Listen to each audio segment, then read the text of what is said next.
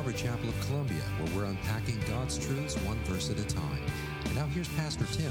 Turn with me in your Bible to John chapter 12 this morning. If you're a guest with us, we want to welcome you. We're so glad you're with us to worship. And if you're online joining us live stream, we want to welcome you as well. We did, I would say we because we're collectively a group here. And what I do, you do. So, we tried to get through 30 verses last week, and we failed miserably. That was really on you. But anyway, it's unfortunate. But we are now going to, Lord willing, finish this chapter. We got through 6 verses. So, statistically speaking, doesn't look very good, but we're going to do our best to get through. So stand with me, if you would, please. John chapter 12. This is an incredible account.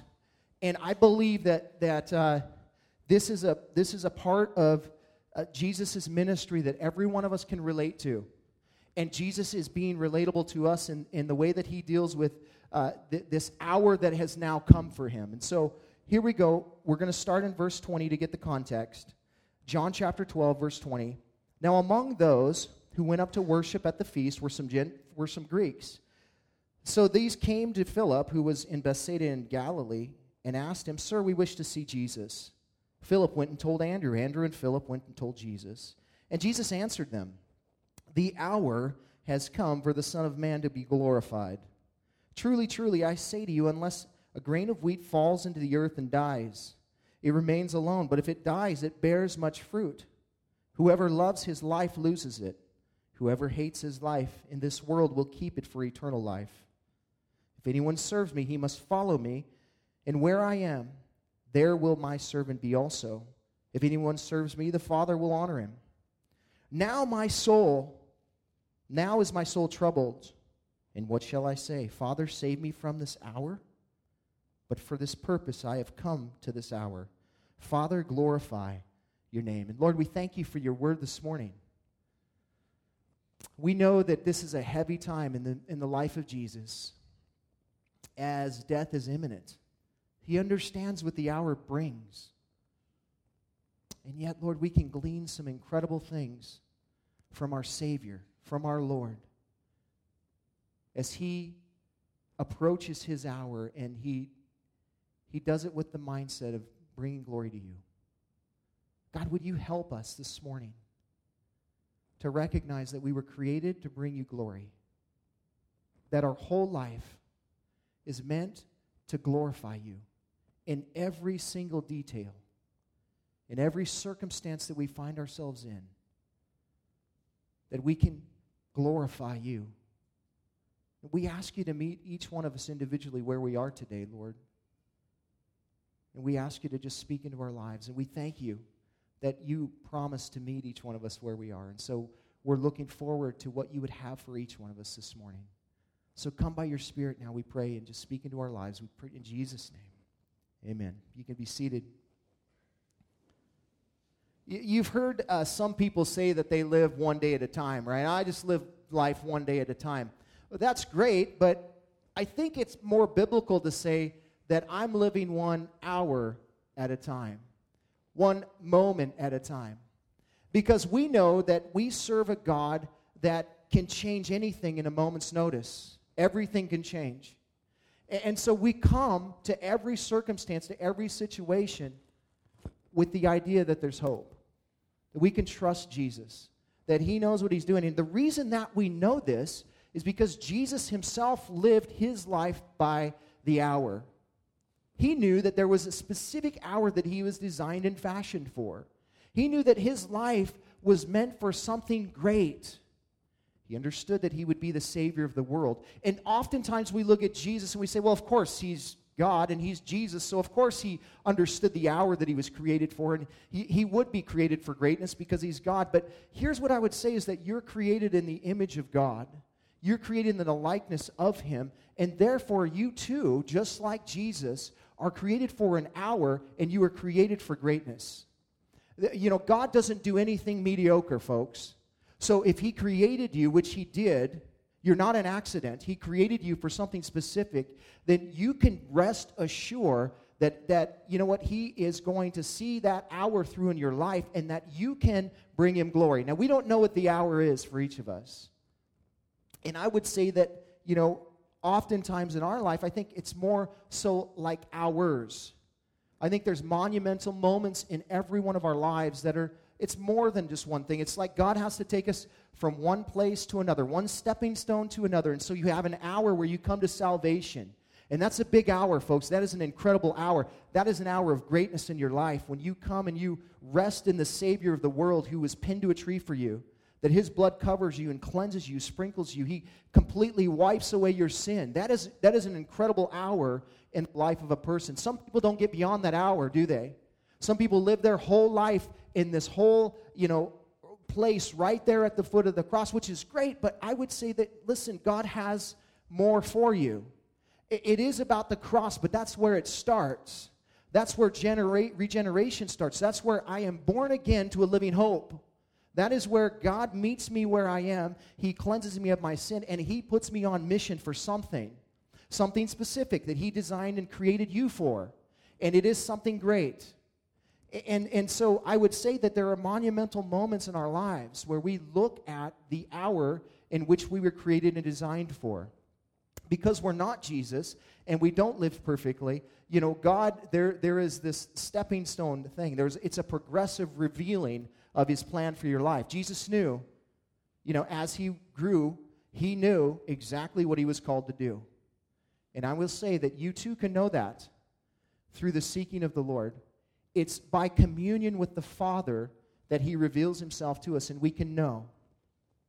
Jesus said here in John chapter 12, as we begin here, that by way of some Greeks that had come to him, my hour has now come. Now, if you're a disciple of Jesus, you're thinking, wow, this is an incredible, monumental moment in the life of Jesus, because we're often listening to him say, my hour has not yet come. And yet here, this thing's bothering me. Is it bothering you, or is it just me? It's us. It's us, because we're collective, remember? But anyway, he said, his disciples were used to him saying, my hour is not yet come. And here we have him say, oh, my hour has come. And I find it interesting, and if you missed last week, you can pick it up on our iTunes or Google, or you can go to YouTube and watch it on our channel. But the reality is that it was the pivotal moment came when Jesus was revealed that his hour had come. It was by way of some seeking Gentiles. And you can listen to some of the reasoning behind why I think that is, but what we do know is that Jesus understood that now the Gentiles were coming to seek him, that his hour had come. It's as if God was saying, when the Gentiles start to seek you, Lord, Jesus, God calls him Lord, Lord. Now, he does call him God in Hebrews, in the book of Hebrews chapter 1. But anyway, when he says, Jesus, here is this moment. Now, when these Gentiles start to seek you, you're going to know that the age of the law is going to be closed. And that's going to start to close the age of the law, because the age of the church, which is the age of grace, dispensationalism, if you, the age of that's where we live today, the age of grace, the age of the church. And at the point in which Jesus was resurrected from the dead, that began the church age. Jesus knew that the age of the law was being closed and that grace was coming on the earth. Now, where did grace come from? From the cross. It came from the cross. Jesus Christ liberated us from the condemnation of the law. It doesn't mean that, like we just chuck the law out, but we're not called to live meticulously by the law, because Jesus Christ fulfilled every single jot and tittle for us. And so we're thankful this morning that we are saved by faith by grace through faith, right? It's by grace first. Because let me tell you something, without grace there is no salvation. Without the grace of God, which is Jesus Christ, there is no salvation. And so you can't be saved by the law. Every single Jew that was attempting to live by the law, and I say attempting because they failed greatly, but every one of them was looking to the Savior to come. They weren't thinking that those who understood the law understood that salvation wasn't in the law. They understood that there was one coming that would redeem them, and yet there was still this system that God had put in place to reveal sin. That's the point. But Jesus understands now, my hour has come. This age is closing. And now there is going to be a fresh work that God is going to do, where He, the Old Testament is the visitation of God. The New Testament, the age of grace, is the inhabitation of God within us, where the Holy Spirit comes and lives within us. We are born again. And it was at that point Jesus understood these things. And He knew that it was going to cost Him greatly. It was going to cost Him His life. The hour had come. He said to be glorified. Now, this glorification comes in a peculiar way. It comes through death on a cross. Jesus would be crucified. Now, I don't know about you, but I could think of a million other ways to be glorified rather than death on the cross. Anybody with me with that? It's like glorification by crucifixion. No, thank you. I don't think I want it. That's a brutal way to be glorified. And yet we know that was the plan for Jesus. Isaiah 53:10, we read it last week. That it pleased God to crush Him. Why would it please the Father to crush His Son? Because there was no other way. That's why. For redemption. He did it for you. For God so loved the world, and we quote this all the time, God so loved the world that He gave His only begotten Son. So loved that we don't even comprehend the so loving the Father would love us with, that He would give His own Son, that He would lay His life down for us. And so what we find is that there is glorification through suffering. There's glorification through suffering. And we sit there and we go, man, that's hard for me to understand. I don't like that. It doesn't sound right. Like didn't God create us, for comfort, ease, and pleasure? Wasn't that why He created us? No. God created us to bring glory to Him. That's why you were created, to bring glory to Him. Sounds egotistical, but when you understand the attributes of God fully at work, you understand that God is not egotistical. But He created you and formed you to bring glory to Him, and in so doing is the best life you could ever live. You know that? It's like God can equally get all the glory in the world through your life, and you can have the best life you could ever live by doing that, by fulfilling what He created you for. God created us to bring Him glory. And that doesn't just mean in the good times. That also means in the bad times. There are hours that we are going to face in our lives. There are hours that God has written into that from the foundation of the world, our life to bring Himself glory. So there are things that we will encounter that we will not understand, we won't get. But God will say, it's for my glory. It's for my glory. The way that we glorify the Father in those moments is to suffer like Jesus suffered. And that is to be faithful to the call, whatever that means. Faithful to the call. Do not abandon your faith because in the midst of your suffering. It's the picture of Job, right?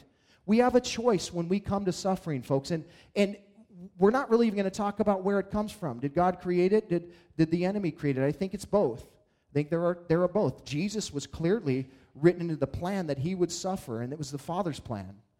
The enemy orchestrated all that. We're not going to get into all of that, but what I'm saying is that, there are things in our lives that we'll encounter, regardless of where they came from, that if we do it like Jesus did it, we will bring the Father glory, and we will become more like Jesus in the process. And so as we look at these things, we think like, wow, God can do incredible things even in the midst of hard times. The Lord told Ananias about the Apostle Paul in Acts chapter 9, verses 15 through 16. Go, for he is a chosen instrument of mine to carry my name before the Gentiles and kings and the children of Israel. For I will show him how much he must suffer for the sake of my name. Paul understood that his life was called to a life of suffering. And that was not just him. That is all Christians. We're called to that. Acts chapter 14, verses 22. After Paul got stoned in Lystra, and they left him outside the city for dead, he came back to life. He walked back in the city, and he began to encourage the brothers and sisters there. And he said this in Acts chapter 14, 22. Through many tribulations we must enter the kingdom of God. Through many tribulations, through much pressure, through much hardship, we will enter the kingdom of God. God is totally in control of everything in our lives, and that means He's totally in control of our suffering as well. And I'm thankful that I'm found in the loving hands of a Father in the midst of my suffering rather than in the hands of an enemy who wants to devour me. I am thankful that God is in control of everything, and we can trust in that. God knew from the foundation of the world that He designed us not just to survive through suffering, but to thrive through it as well. Jesus Christ is the greatest example of that, as He suffered greatly, but He triumphed victoriously. It's the picture for us in the life that God has called us to. Jesus said here in verse 26, he tells us that, the same lot is for us. If anyone serves me, he must follow me. Where I am, there will my servant be also. If anyone serves me, the Father will honor him. What he's saying is that God's plan for your life will include some glorification, just like Jesus's. And that glorification may not come in the way that you think it would. It's going to come just like Jesus came, because He said, the servant is not greater than its master. You're going to walk the same road Jesus walked. It's a road marked with suffering. We all know this well. And yet, we also know that we can have hope through it, because Jesus Christ, last time I checked, is not in the grave, but He's risen again. Amen? And so we have hope in every ounce of suffering that we suffer. So may we live our lives the way that Jesus did in glorifying the Father through everything that He went through, every single thing. Now, He talks about us following Him. Here, it's talking about a path of denial of self, to die to self. It's really speaking unto death. He's saying, if you're going to follow me, you've got to follow me through the grave to be risen again. You're going to follow me unto death. It's a death to self that He's calling us to. That's how we follow Jesus. So may we do that just as Jesus did. Now, we come to our text this morning where Jesus continues to reveal His hour for which He was born, and I want to share 3 things with you from here. Kids, don't tell your parents this if you're in here this morning, but you were born to walk in some trouble. You were born to walk in some trouble. If you're taking notes, that's our first point. Look at verse 27 here. Jesus says, "Now is my soul troubled. And what shall I say? Father, save me from this hour, but for this purpose I have come to this hour. Father, glorify your name." Then a voice came from heaven. "I have glorified it, and I will glorify it again." The crowd that stood there and heard it said that it had thundered. Others said, "An angel has spoken to him." Jesus answered, "The voice has come for your sake, not mine.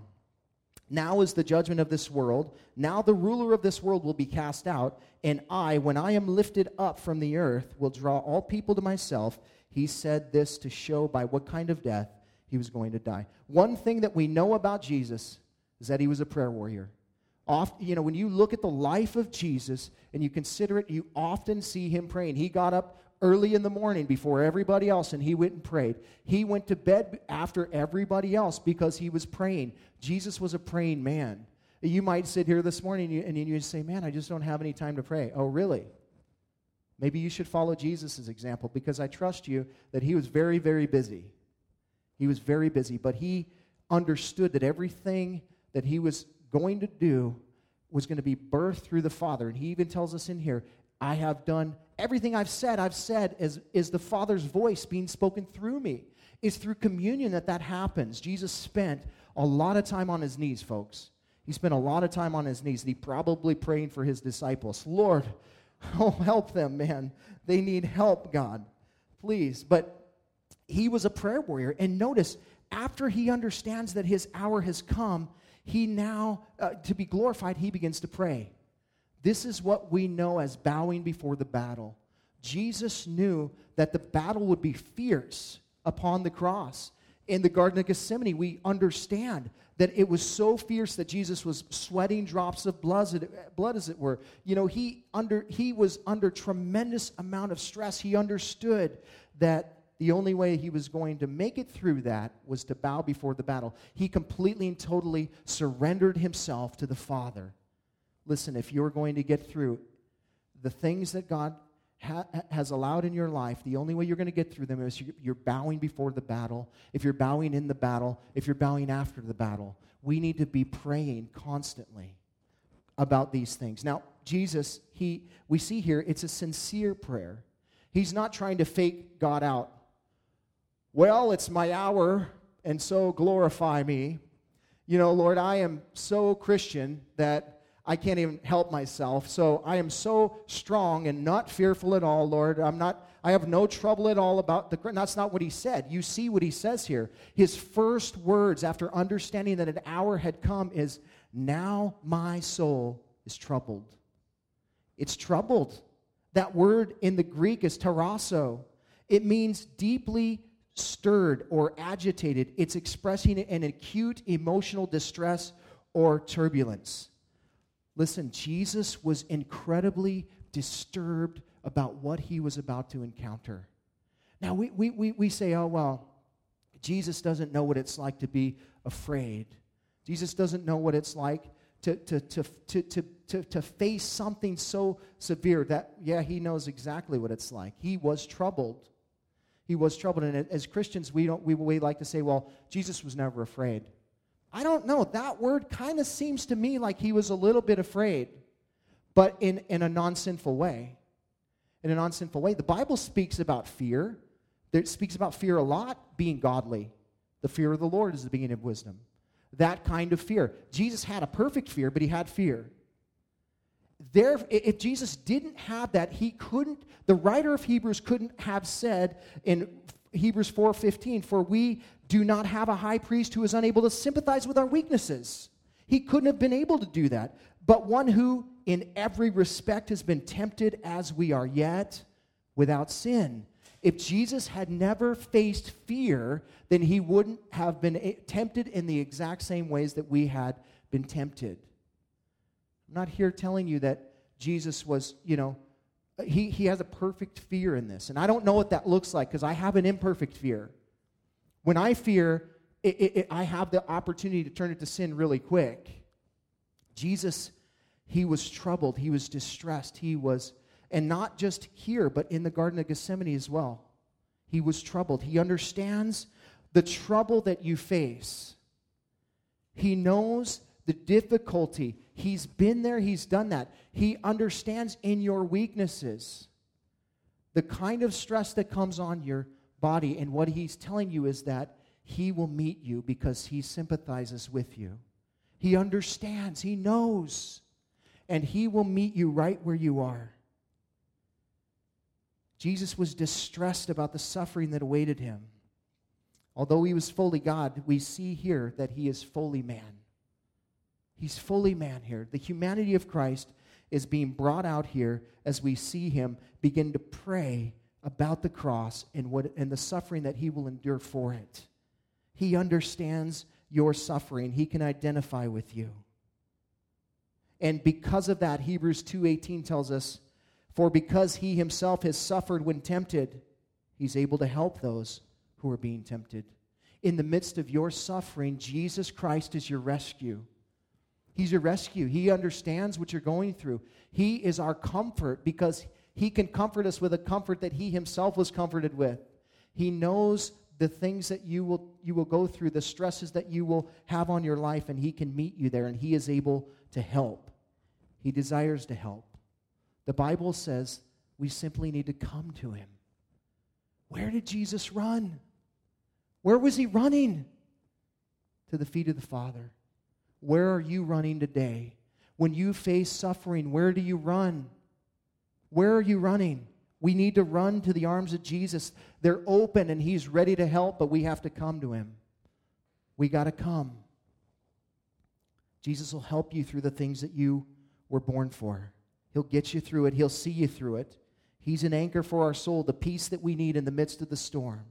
Listen, if you're suffering this morning, he can sympathize. He's with you, and he will help you if you call upon him. You call upon his name. Notice what it says Jesus doesn't pray for here. He doesn't pray for deliverance, does he? Lord, deliver me from my suffering. No, Jesus understands that he's created for this hour. So he doesn't say, Father, get me out of this hour. As we often pray, right? We pray that because the physical man is weak. Listen, the physical man wants to avoid all pain at all cost. He cries out, Father, save me from this hour. But the spiritual man within us, he understands that we are born for some trouble. We understand that the spiritual man within us understands that we were born for some trouble, that the trouble that we encounter is going to bring God glory ultimately, and it's going to make you more like Jesus.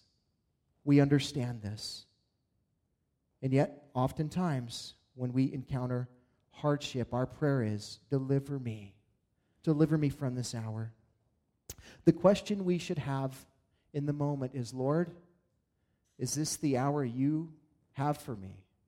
And if so, glorify your name. Jesus said, it's my hour. This is the purpose that I've been created for. So, Father, let your name be glorified. May that be our prayer in the midst of our hardships. May we say, Father, glorify your name. Be glorified. And you can only do this in the boldness of the Holy Spirit. Listen, our flesh crumbles at suffering. Our flesh crumbles at hardship, but the Spirit of God rises up and strengthens us, and He gives us capacity to do things and to get through and to have the boldness to stand before the Father and say, you glorify your name. Don't you take me out of this. You glorify your name. And you make it all about Him. Last time I checked, it's not about me at all. At all. It's about Him. And so, may our lives be lived with a constant prayer of, Lord, whatever I face today, glorify your name. Glorify your name. That doesn't mean we don't pray for healing. That doesn't mean we don't pray for miracles. That doesn't mean we don't pray for the Lord to show up. We're asking Him to glorify His name in whatever means He desires to do. You want to heal me, Lord? Heal me. I'm trusting you. We're not blab it and grab it or name it and claim it. We don't do that. We trust God because we know that we are created for some trouble. And that through that trouble, the Father's going to get glory. And so we just stand as Jesus did and say, glorify your name, Father. I love the song, Blessed Be Your Name, on the road marked with suffering. Though there's pain in the offering, blessed be your name. I love that verse because that is the Christian chorus, man. Blessed be your name, God. Be glorified in everything that we do. Praise be to you, Lord. May your name be glorified through this. And here's what you can rest in, is that whatever it is that you're going through is in His hands. He's in control. He's in full control. And so you're not found, in the hands of the enemy, and he's only allowed to do whatever the Lord allows him to do. You're in the hands of the Father who loves you, who cares for you, and who is ultimately waiting to bring you into glory. The Bible tells us precious in the eyes of the Lord are the death of His saints. He cannot wait for you to enter into glory. And yet some of us are holding on to this world with everything we got. And let me tell you something, it's nothing. I don't care the best day you've had in this world is like the slums in heaven, man. It's just ridiculous. Don't hold on to this world. Lord, I want to be with you. The Lord wants you to be with Him. He desires for you to be with Him. Listen, if you're going through trouble today, just know that it's a matter of glory. You can't get gold without the furnace. You can't get pure gold without going through the furnace. You can't get a diamond without pressure and heat. You can't be made like Jesus unless you go through some trouble. And it is in God's hands. That trouble is in His hands, and He knows what He's doing with it. So you just trust Him as you go through these things. Your trouble is intended to make you more like Jesus and bring glory to the Father. May that be our sincere prayer as Jesus cried out, glorify your name. Now, as Jesus says this, it's interesting because, boom, the Father responds. As immediately as Jesus is praying, the Father says, I have glorified it and I will glorify it. God answers our prayer. He may not answer it audibly, but here we see that as Jesus seeks the Father responds. God will always respond to you.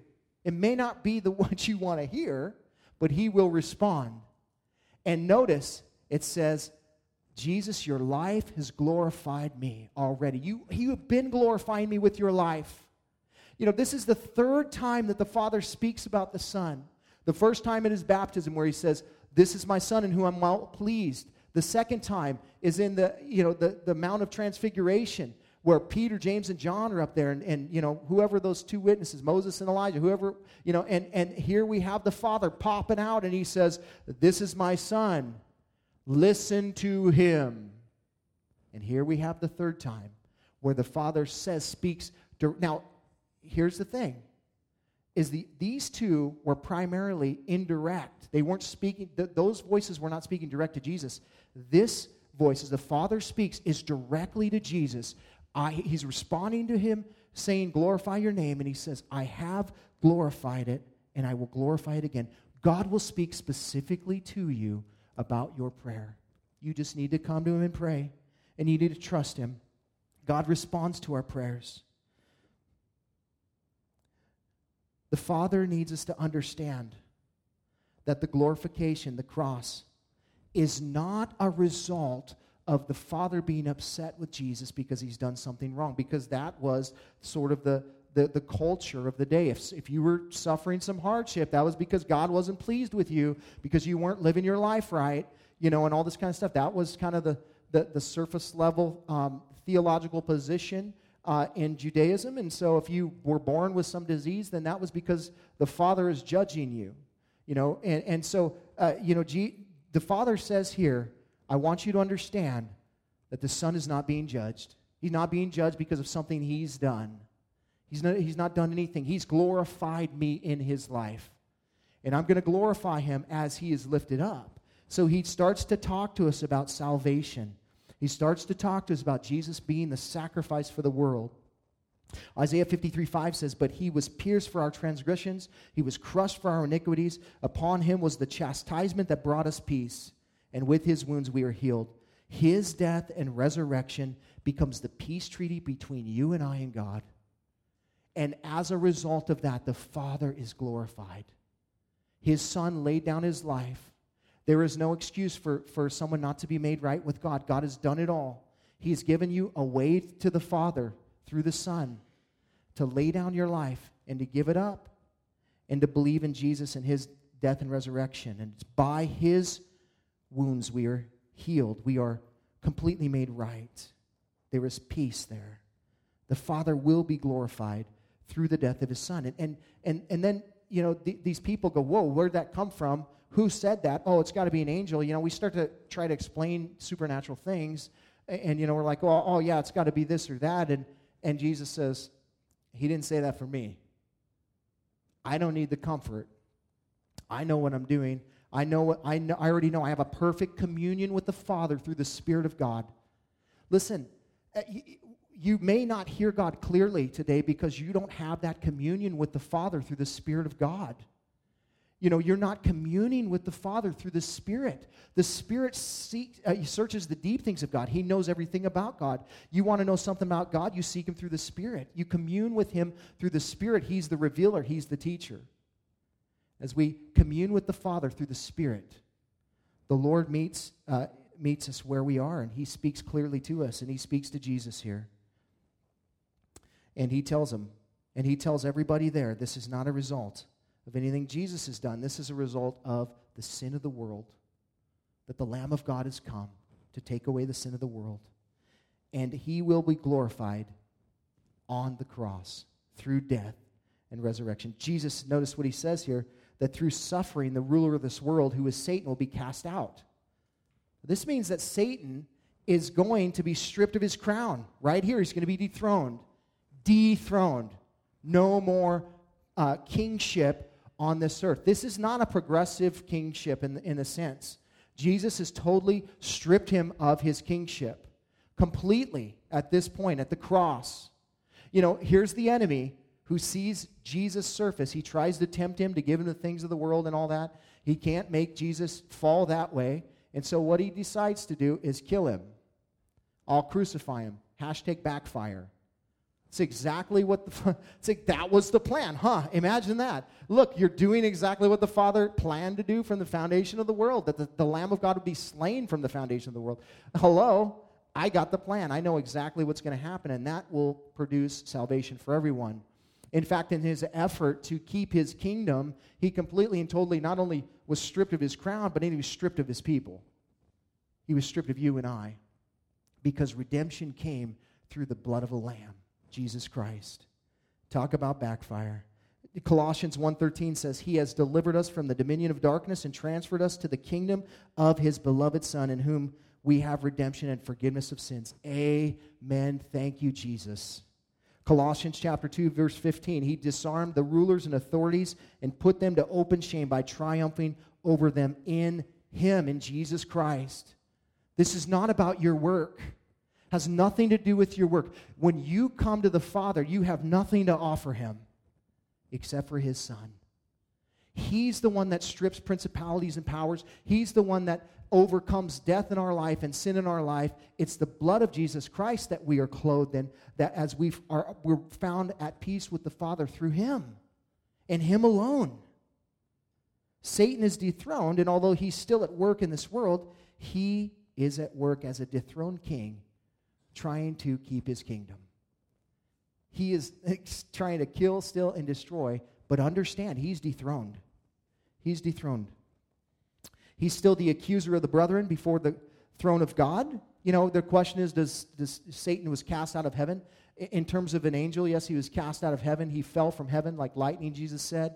But understand that the heaven that is currently there is defiled, and the enemy still comes before the Father. We see this in Scripture. We see this in Job, the book of Job, where Satan comes before the Father.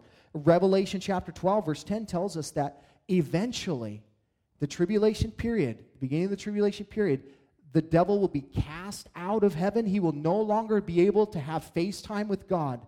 He's completely cast out. He's dethroned right now, but now he's the accuser of the brethren. Now he comes before the throne of God and points down at you and I and says, look at these schmucks. Not you, me. He calls me a schmuck, not you. I didn't mean you, but I mean, look at this guy. He doesn't know what he's doing. Look at him. He's standing up there right now. How can you use him? And Jesus says, I can. Don't worry. I can use him because he's covered in my blood. And so one day the enemy will be completely, permanently cast out of heaven, but right now he has visitation rights to go in there. I don't get all that, but that's the truth. Now, here's what is we have to be careful of when we start talking about Jesus cast the enemy out. We don't want to get into Satanology. We don't want to get into the study of Satan. Let's figure out what he can and he can't do. No, that would be the direct opposite of what we're called to do, to get into Christology, what he has done and what he is doing. We don't have to worry about the enemy because he's been dethroned. He's been cast out. Now, what he can do and what he can't do in the world, who cares? Who cares? Because ultimately, we're in the hands of a loving Father that is working our life, and we trust in him and him alone. Doesn't matter. We're not trying to fight against the enemy. That battle's been won already. Jesus won that battle on the cross. And so everything that we face in this world now, we're not trying to gain victory in. Jesus has given us victory. We simply step into that. We need to focus on what Jesus is doing, not what Satan is doing. Listen to this. Satan has power, but Jesus has more. Satan is still at work, but Jesus is too. God is in full control of everything of what Satan does. Satan is not sovereign. Jesus is. Jesus Christ is Jehovah God. He is in control of everything, and we can trust in him. He's the Alpha and the Omega. He is the first and the last. All knees will bow to his name. Even Satan will bow before the King of Kings and the Lord of Lords. And eventually, one day, Satan will be cast into the lake of fire forever, eternally. Until that day, we rest in our victorious Savior Jesus Christ. And we don't worry about the enemy and what he can and he can't do. We trust in the Lord and know that he is at work. We have victory in our troubles, Christian. And here we find Jesus in the midst of his trouble saying the same thing. Father is going to be glorified as I'm being lifted up. Again, it's the picture of Moses with the serpent on the pole back in the Old Testament. That was a picture of Jesus Christ. As, the children of Israel were grumbling, complaining. Done that lately? Probably don't want to do that. God might release some serpents into your life or something. But serpents go into the camp and they start biting people and they're like, oh my gosh, we're going to die. And the Lord takes tells Moses, instructs him to make this pole with a bronze serpent upon it, and he says, when I rise this pole up, you look to this pole, and you'll be saved. It's a picture of the cross. Listen, the brood of vipers may come into your life. They might bite you, but we have victory in the one that hung on the pole for us. So we can trust in that. The enemy has no power. But Jesus is saying here, I am physically going to be lifted up before all, I'm going to be made a public spectacle before man. I'm going to be lifted up. I'm going to suffer. But God is going to use it for his glory. Listen, we were born for some trouble, yes. Secondly, if you're taking notes, we were also born to walk in the light. Look at verse 34. So the crowd answered him, we have heard from the law that the Christ remains forever. How can you say that the Son of Man must be lifted up? Who is the Son of Man? So Jesus answered them, the light is among you for a while longer. Walk while you have the light, lest darkness overtake you. The one who walks in the darkness does not know where he is going. While you have the light, believe in the light, that you may become the sons of light. Now, Jesus, after he's done praying and declaring this truth, the crowd now comes to question his theology. Don't you love that? Questioning Jesus' theology. Hold on a second, Jesus. Now we heard from the law, that the Messiah was going to come and he was going to set up his kingdom. So we're kind of expecting that. That's in the law, Jesus. And you're questioning the theological position of Jesus and what he's saying here. And how can you say that the Son of Man is going to be lifted up? You're not making any sense. No, he's making perfect sense. And what I would tell you is that you don't want to get in a theological battle with Jesus. When the Word of God says something, stop trying to make your theology make it say something else. We do that. Oh, I don't like what that says. I don't understand what that says, and so therefore I'm going to bend it to make it say what fits my theology. You're arguing with Jesus. #that's dumb. Don't do that. Do not argue with Jesus Christ. He is the Word made flesh. He is telling us here, these guys don't understand.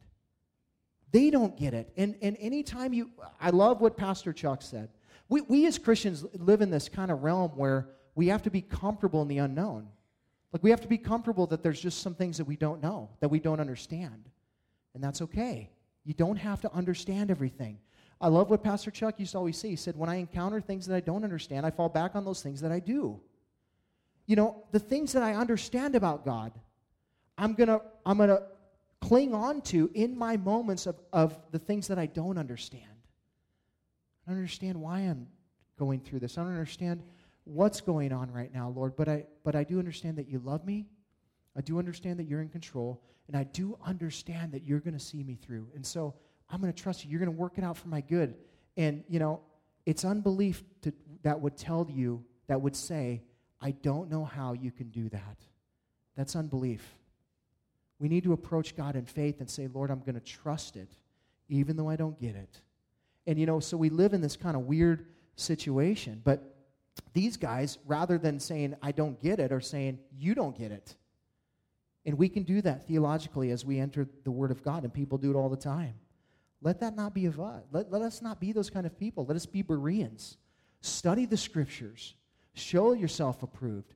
Get into the Word of God. And when you have questions about something, don't wrestle with the text and make it say what you want. Don't do that. Let the text say what it says and receive it. Don't approach it unbelievingly. Here these guys are telling Jesus he's not making sense. He's saying, I make perfect sense. One preacher said it like this. He's preaching it better than they're hearing it. He's preaching it better than they're hearing it. They're not receiving it. They're the ones misguided. So Jesus says, you're wrong. The Messiah is going to be lifted up. He's not going to establish his kingdom right here, right now. He will eventually, but that's not here, that's not now. He could have just flicked out a little Psalm 22 or Isaiah 53 and said, why don't you read these and then come back and see me. But, rather than that, Jesus, he doesn't get into arguments with people. He reaches people. And I love that about the way that he deals with this situation. They have clearly rejected him. They are mocking him by saying, who is this Son of Man that you're talking about? Who's this Savior that you're bringing up, man? This is not our Savior. Who are you? They're fully rejecting him at this point. They're rejecting the idea of the Messiah that Jesus is presenting, which is him. They're rejecting him. And Jesus, rather than, getting upset, he just tries to guide him back. He tries to reach him back with the truth, and he simply says, the light is here. The light is here. Walk in it. Just receive it. The light's right before you. If you receive it, you'll understand it, but you got to be willing to come by faith and receive it. That maybe you don't know everything about the Messiah and his coming. Why don't you just step into faith and receive this? I love it when the world throws shade at Jesus, he throws light. I love that. When the world throws shade at you, don't throw shade back. Throw light at them. Throw the truth, the Word of God. But Jesus says, when he speaks about light here, he's obviously speaking about himself. He already said in John 8:12, I am the light of the world. Whoever follows me will not walk in darkness, but will have the light of life. Jesus Christ is the light of the world. And he was saying, you will not be able to walk in this light forever. One day that door will be closed. You will not be able to walk in the light. What he's saying is there should be a sense of urgency to walk in the light.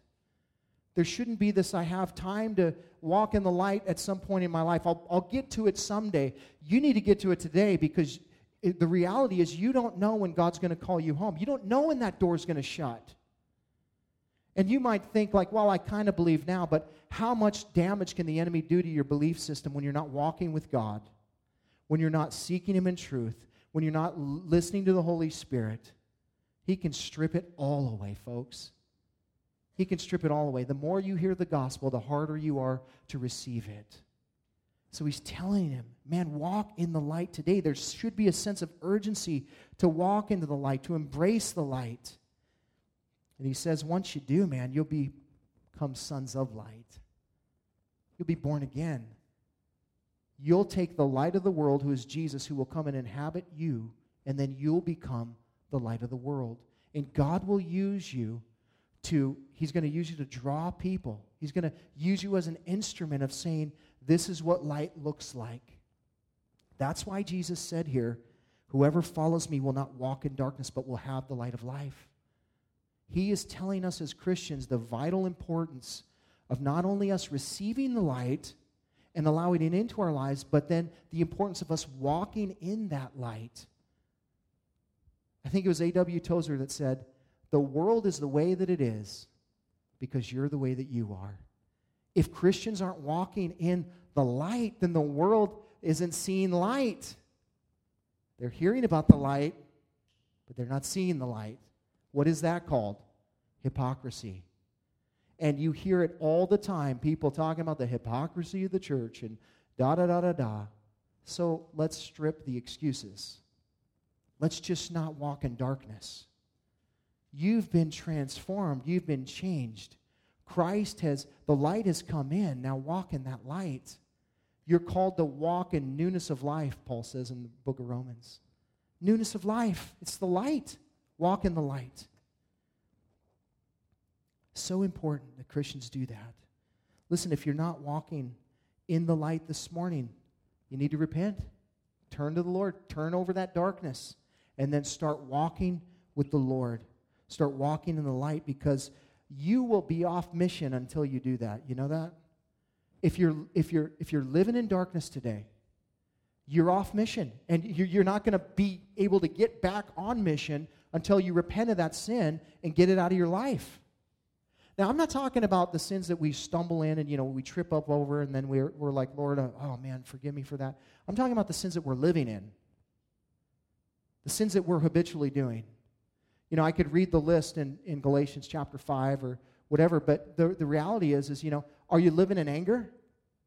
You living in anger, you're living in sin. You need to get rid of that. Are you living in a sexual sin? Well, you're living in darkness. Jesus says you got to turn that over. You can't, as a Christian, go, well, I'm covered by the blood. I can do what I want. That is not somebody who understands salvation at all. At all. You're not saved to live your life however you want. You're saved to a living hope to make Jesus known in this world. You're saved so that you can bring glory to God, not so that you can live in darkness. And so somebody who would receive the golden ticket and then live in darkness probably didn't receive the golden ticket in the first place. Who says, I'm going to walk in my own ways and I'm going to do my own thing, but I don't have any regard for God. That's not the Spirit. The Spirit's not in a person like that. So if you're walking in darkness today, the Lord would tell you, listen, you will never be on mission until you get rid of that darkness in your life. You got to get rid of it. You got to turn it over. And that might mean radicalism for some of you. I don't know what that looks like.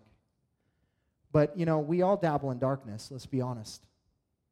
And if we're honest before the Lord, He could point out every one of them. But he won't. He may. Sometimes He gives words of knowledge and stuff like that, not to scare, but because He cares, because He loves us. So here's the reality is He wants us to get out of the darkness and get into the light and walk in light because we are His representatives. We are His ambassadors. If you're walking in darkness as a believer, repent, turn away, and then walk as that born-again receiver of light in the light. You were born to walk in light, and you were born again to walk in light. If you're taking notes, our third point, you were born to believe. You were born to believe. Look at verse 36. Jesus now gives us some information about the light. He says, while you have the light, believe in the light, that you may become sons of the light. When Jesus had said these things, He departed and hid Himself from them. Though He had done so many signs before them, they still did not believe in Him, so that the word spoken by the prophet Isaiah might be fulfilled. Lord, who has believed what he had heard from us? And to whom has the arm of the Lord been revealed? Therefore they could not believe. For again, Isaiah said, He has blinded their eyes and hardened their heart, lest they see with their eyes and understand with their heart and turn, and I would heal them. Isaiah said these things because he saw His glory and spoke of Him. He saw God's glory. He was speaking of the Father there. We were born to believe, folks. It means that we were called to become sons of light. And we come by believing. That's how we're converted. We're born again by believing in Jesus Christ. To be a son of light means that you put your faith in Jesus Christ. If you're not going to become a son of light by being a good person, you will not do it. There is no amount of laws that you can keep to be born as a son of light. You have to believe. It's by faith. We've been saved by grace through faith, not of works, lest anyone should boast. We have to believe and receive the crucified and risen Savior of the world. We must believe, and that's how we are born again. Yet no matter what Jesus did here to this crowd, it didn't matter what He said, they didn't believe it. He could have given them the clearest answers, and they wouldn't have believed, because they have unbelieving hearts. It says here that, it didn't matter what He did. He did all kinds of miraculous signs before them, and yet they still did not believe, because they had unbelieving hearts. They didn't want to believe. You don't want to believe, you will not believe. Listen, we fool ourselves with this. We fool ourselves often with this idea of, well, I don't believe that. So what are we saying, really? I don't like that, so I'm not going to receive it so that I can do what I want. Oh, I don't believe God does that. I don't believe He does that at all. Why? Because you don't like it? Is that why? Because it's affecting your life in some way? It's hindering something that you want to do that's outside of His will? But you don't like that? Hold on a second. Who are you serving? Who are you following at that point? You're following yourself. We need to believe and just trust the Scriptures. Most of these people had already decided that they didn't want what Jesus was offering. They didn't need what Jesus was offering. Man, they were totally mistaken. John goes on to tell us here that this was a fulfillment of Isaiah's prophecy. He's saying, man, He revealed Himself. They didn't want to know Him. He revealed Himself through His word. They didn't want to hear the message. He revealed Himself through works. They didn't believe that those were of the Lord. They even have the audacity to tell Jesus that the things that He did were of the devil. That's how unbelieving these people were. Don't think that these were pagan worshipers. These were Jews. These were people that were serving God in his temple daily, who were trying to follow after the Lord in the law, and God is revealing the Savior of the world that the law spoke of, and they were rejecting him. They're not believing him.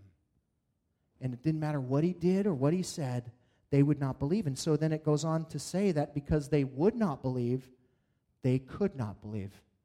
Now this is tough for us to get. This is what I talked about last week with Pharaoh. God hardened his heart. But it wasn't until Pharaoh hardened his heart first that God would harden his heart. And so, when you read the account of Pharaoh, you can go back and read it. But the idea was that, you can read over and over again where it says Pharaoh hardened his heart. And Pharaoh hardened his heart against the message and the signs, against the spokesperson and the signs that were being presented before him. He should have known that this was divine. And so it says that Pharaoh hardened his heart. And then after a few times of that, I don't know how many times it is, maybe three or four times, it says, and after God had presented the message and had presented some signs, it says then God hardened Pharaoh's heart. But it wasn't until Pharaoh had already decided to harden his heart. What I'm saying to you is God is not stripping free will from people. He's not stripping the idea of saying, you can't come to me. I've created some people to go to heaven. I've created some people to go to hell. No, God has given you a choice. This is the balance of God's sovereignty and man's responsibility and where that lies. And God says, you know what? I've given you the ability to believe, but if you will not believe, I'll make it sure that you don't believe. But it lies within the balance of these things, of God's sovereignty and man's responsibility. What I understand this to be is that as you come to God with an unbelieving heart and you reject the gospel, and God knows, the end from the beginning. He knows you from the foundation of the world. He knows if you're in the book of life and if you're not in the book of life. He knows all about you. But he gives you an opportunity, and he lets you live your life, and he reaches into your life constantly. Even those who will not believe, that he already knows will not believe, he's still reaching in their life, drawing them, in all of this, and yet they will not believe. And so at some point the Lord says, well, your judgment for unbelieving is that you cannot believe. It's a judgment from the Lord. And ultimately there will be, severe punishment after that. There's a place called hell. But when we look at the whole scheme of things, it's not the Lord that sends people there. It's a choice. People decide to do it. God only confirms the choice that man has made. And, that's the best that I can understand that, to be honest. And it's a difficult thing, but yet I believe that that's the way that it works. That somehow in God's sovereignty and man's responsibility weighs this thing where the Lord allows a person to be unbelieving for a period of time, and then he seals the deal on their heart, and he says, okay, because you will not believe, therefore you cannot believe. And it was prophesied that that's the way it would be. The people of God would reject him. They were trying to find sanctuary in their nationality and their religion rather in their God. And people are still doing that today, doing the exact same thing. They will not believe in Jesus, but they'll believe in the institution, and they'll believe in their ability to do something to work their way to the Lord. And so they'll reject everything else, and eventually the Lord will say, okay, your decision is sure. Well, when does that happen? That's called, by the way, unbelieving. That's called blasphemy of the Holy Spirit. That is the only unpardonable sin. It's the only thing that God can't save you from, is your unwillingness to believe. Blasphemy of the Holy Spirit. And the Lord says, you blaspheme the Holy Spirit, there is no coming back from that. At some point, when you hear the gospel over and over again, you harden your heart, I'm going to close the door on you. God has called us to believe. Look at verse 42. Nevertheless, many of the authorities believed in him, but for fear of the Pharisees, they did not confess it, so that they would not be put out of the synagogue, for they loved glory that comes from man more than the glory of God. Notice that even though they believed, they would not receive him. They believed in Jesus, but they wouldn't confess him. Well, that's not lordship. That's not the Bible says that if you confess with your mouth that Jesus is Lord and you believe in your heart that God raised him from the dead, you'll be saved. For with the heart one believes and is justified, and with the mouth one confesses and is saved. Many believe, but not many confess. Many believe, but many confess. Listen, if you're afraid of being looked down by people, more than you're afraid of standing before a holy God, then you're in a sad state, because the Lord is far greater. And Jesus said, if that's you, you're not worthy of the gospel. That's what he said in Matthew 10, 37 through 39. Whoever loves his father or mother more than me is not worthy of me. Whoever loves his son or daughter more than me is not worthy of me. Whoever does not take his cross and follow me is not worthy of me. Whoever finds his life will lose it, and whoever loses his life for my sake will find it. God wants to save you, but you must see the value in his Son. And you must be willing to cast everything else aside and make him Lord of your life through confession. You are King. Have your way in my life. That's what he expects, nothing less. Look at verse 44. Listen to the cry of Jesus' heart. And Jesus cried out and said, whoever believes in me believes not in me, but in him who sent me. And whoever sees me sees him who sent me. I have come into the world as light, and that so that whoever believes in me may not remain in darkness. If anyone hears my words and does not keep them, I do not judge him. For I did not come to the world. I did not come to judge the world, but to save the world. The one who rejects me does not receive my words as a judge. The word that I have spoken will judge him on that last day. For I have not spoken of my own authority, but the Father who sent me has himself given me a commandment, what to say and what to speak. And I know that his commandment is eternal life. What I say, therefore, I say as the Father has told me. Jesus is crying out the same message today. It's the exact same words. Believe in me. Believe in me. Just believe in me. If you believe in me, you believe in the one who sent me. It's, listen, a passionate and it's a persistent cry for the spiritually bankrupt. The Lord is seeking lost people. If your heart's not broken for lost people, then there's a whole part of Jesus that you don't relate to, because he came for the lost. He came for the sick.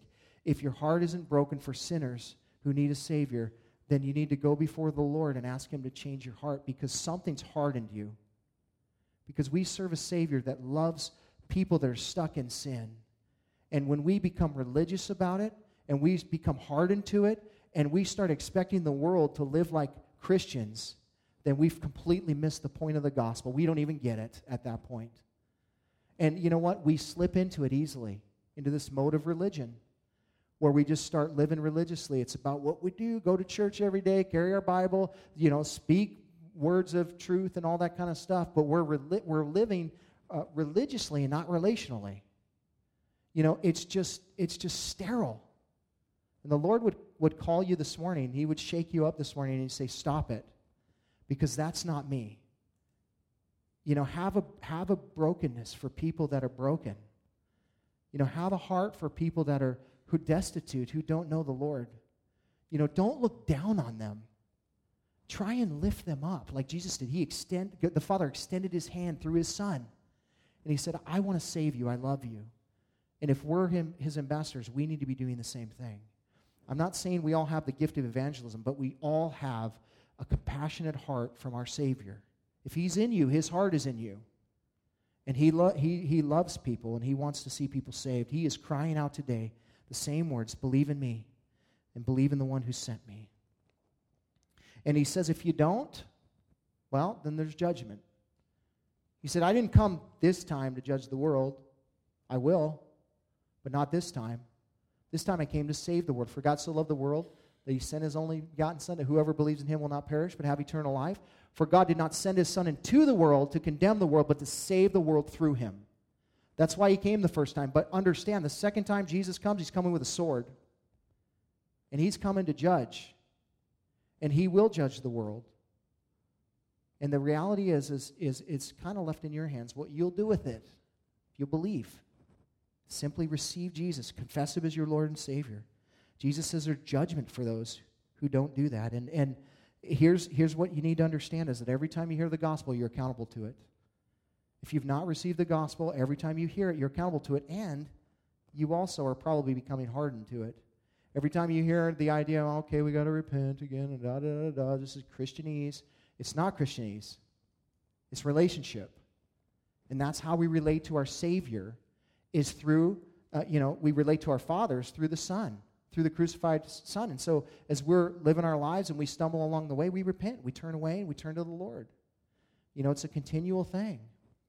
But you're accountable to what you know and what you hear. And the more you hear, if you don't receive, you become hardened to. Just like the Holy Spirit convicting you of the things that you're doing in your life, and He says, don't do that, but you keep doing it. And then His voice fades a little bit, and then it fades a little bit more as He continues to convict you. It fades a little bit more to where He's non-existent, where you can't hear Him anymore because you've hardened your heart against Him. The Lord wants you to know this morning that He loves you, that He saved you, and that He wants you to believe. And I'm not just talking about unbelievers. I'm talking about believers. I think the church is kind of filled with unbelief in general. We're Christians. We're kind of reading the Word. We're trying to live the Word, but we're not believing. And I would tell you this morning, start believing. We have a Savior that produces hope in every situation. It doesn't matter how big the situation is. It doesn't matter what the issue is in your life. We have a God that is able and capable and who can do exceedingly abundantly more. This is not a cheerleading exercise. This is truth. That He can do exceedingly abundantly more in your life than you could ever hope or dream of. Will you believe it? That's the question. And He wants His church to rise up and start believing Him and standing on His word and taking Him for what He says and say, Lord, I'm going to believe You and trust You in this situation. And I'm not, as I doubt, I'm going to confess that to You. Lord, help, here, I believe, but help my unbelief. Let's be honest. Let's let the Lord speak to us, man. Let's let Him live through us. But if we don't believe, we can't do it. He can't do it. He couldn't do any works in His hometown because they didn't believe. Can He do works in His church today? Only you can answer that question. Are you believing? He wants you to believe. Will you believe Him? Let's pray. Father, we thank You for Your word. We thank You for just Your goodness to us, Lord, and how You relate to us, God, that You've identified with us in every weakness, Lord. You know our sorrow. You know our pain. You know our suffering, Lord. And You know that there are hours that You designed and fashioned for us. And so this morning, God, we're just asking to help us believe in those things. We're asking You to help us to increase our faith, Lord, to trust You and to believe in You in moments where it seems like there is no hope. We know that You are an extraordinary God and You're miraculous in all that You do. And we read account after account after account of how You've done wonderful things in people's lives. And yet we're not experiencing that in our life. And maybe it's simply because we don't believe it. Lord, there are many here this morning that believe, but need help in their unbelief. And so we're asking for You right now, in the heart of every person here that is feeling that way, Lord, that You would just give them a supernatural ability to believe. We know faith comes from You, Lord. You give us a measure of faith to believe. And then as we exercise that faith, God, You cause it to blossom. So we're asking You this morning, God, to help us to take a step in the faith that You've given us to believe. That You would fill us with that reckless abandonment of what we know, Lord, and trust You at what Your word says. Father, I'd be amiss if I didn't ask if there was someone here this morning that didn't have a relationship with You, if they need to come to Christ, that they do that today. You're screaming to the world, believe. Believe in Me. Cried out from the cross, believe in Me. As You walked out of the grave, You said, believe in Me. And You're calling Your church this morning to believe in You. And anyone here this morning that doesn't have that relationship with You, you're calling them out and you're saying, believe in Me today, and I'll save you, I'll forgive you. And if that's you this morning, you just need to confess with your mouth, Lord Jesus, I'm crowning You King of my life. I'm confessing my sin to You. I'm turning away from my darkness. this morning. I don't even know how to do that, but I'm asking you to help me to just turn away. I want you to be Lord. And I believe that I can do this because you died for me and you rose again from the dead for me. And I believe that you're calling me on the same path, Lord, to die to self and to live for you. So this morning I want to receive you as my Lord and Savior, and I want to live the rest of my life for you. So make me a Christian. And I thank you in Jesus' name. And if that's you this morning, praise the Lord if that's you. For the rest of us, as we end with this time of worship, just, the altar's always open, but I would say if there's things in your life right now that, you're waffling over believing, that you would take a step forward and you would believe in God. You would just come and you'd say, Lord, I believe, but help my unbelief, whatever that looks like. And again, as the light of the world is in you, we're called to walk in light. If you're not walking in light, just get right with the Lord. That's His expectation for you, is that you would come confessing and turning over your life. And so we're just going to take a few minutes to do that. And I'm sorry I'm running a little late, but hey, we let the Spirit move after 11:30 sometimes. Amen? Thanks for listening. You can hear more of Pastor Tim's studies through the Word of God on our website, www.calvaryofcolumbia.org. Thanks again for listening, and we hope you'll join us again as we continue to study God's Word.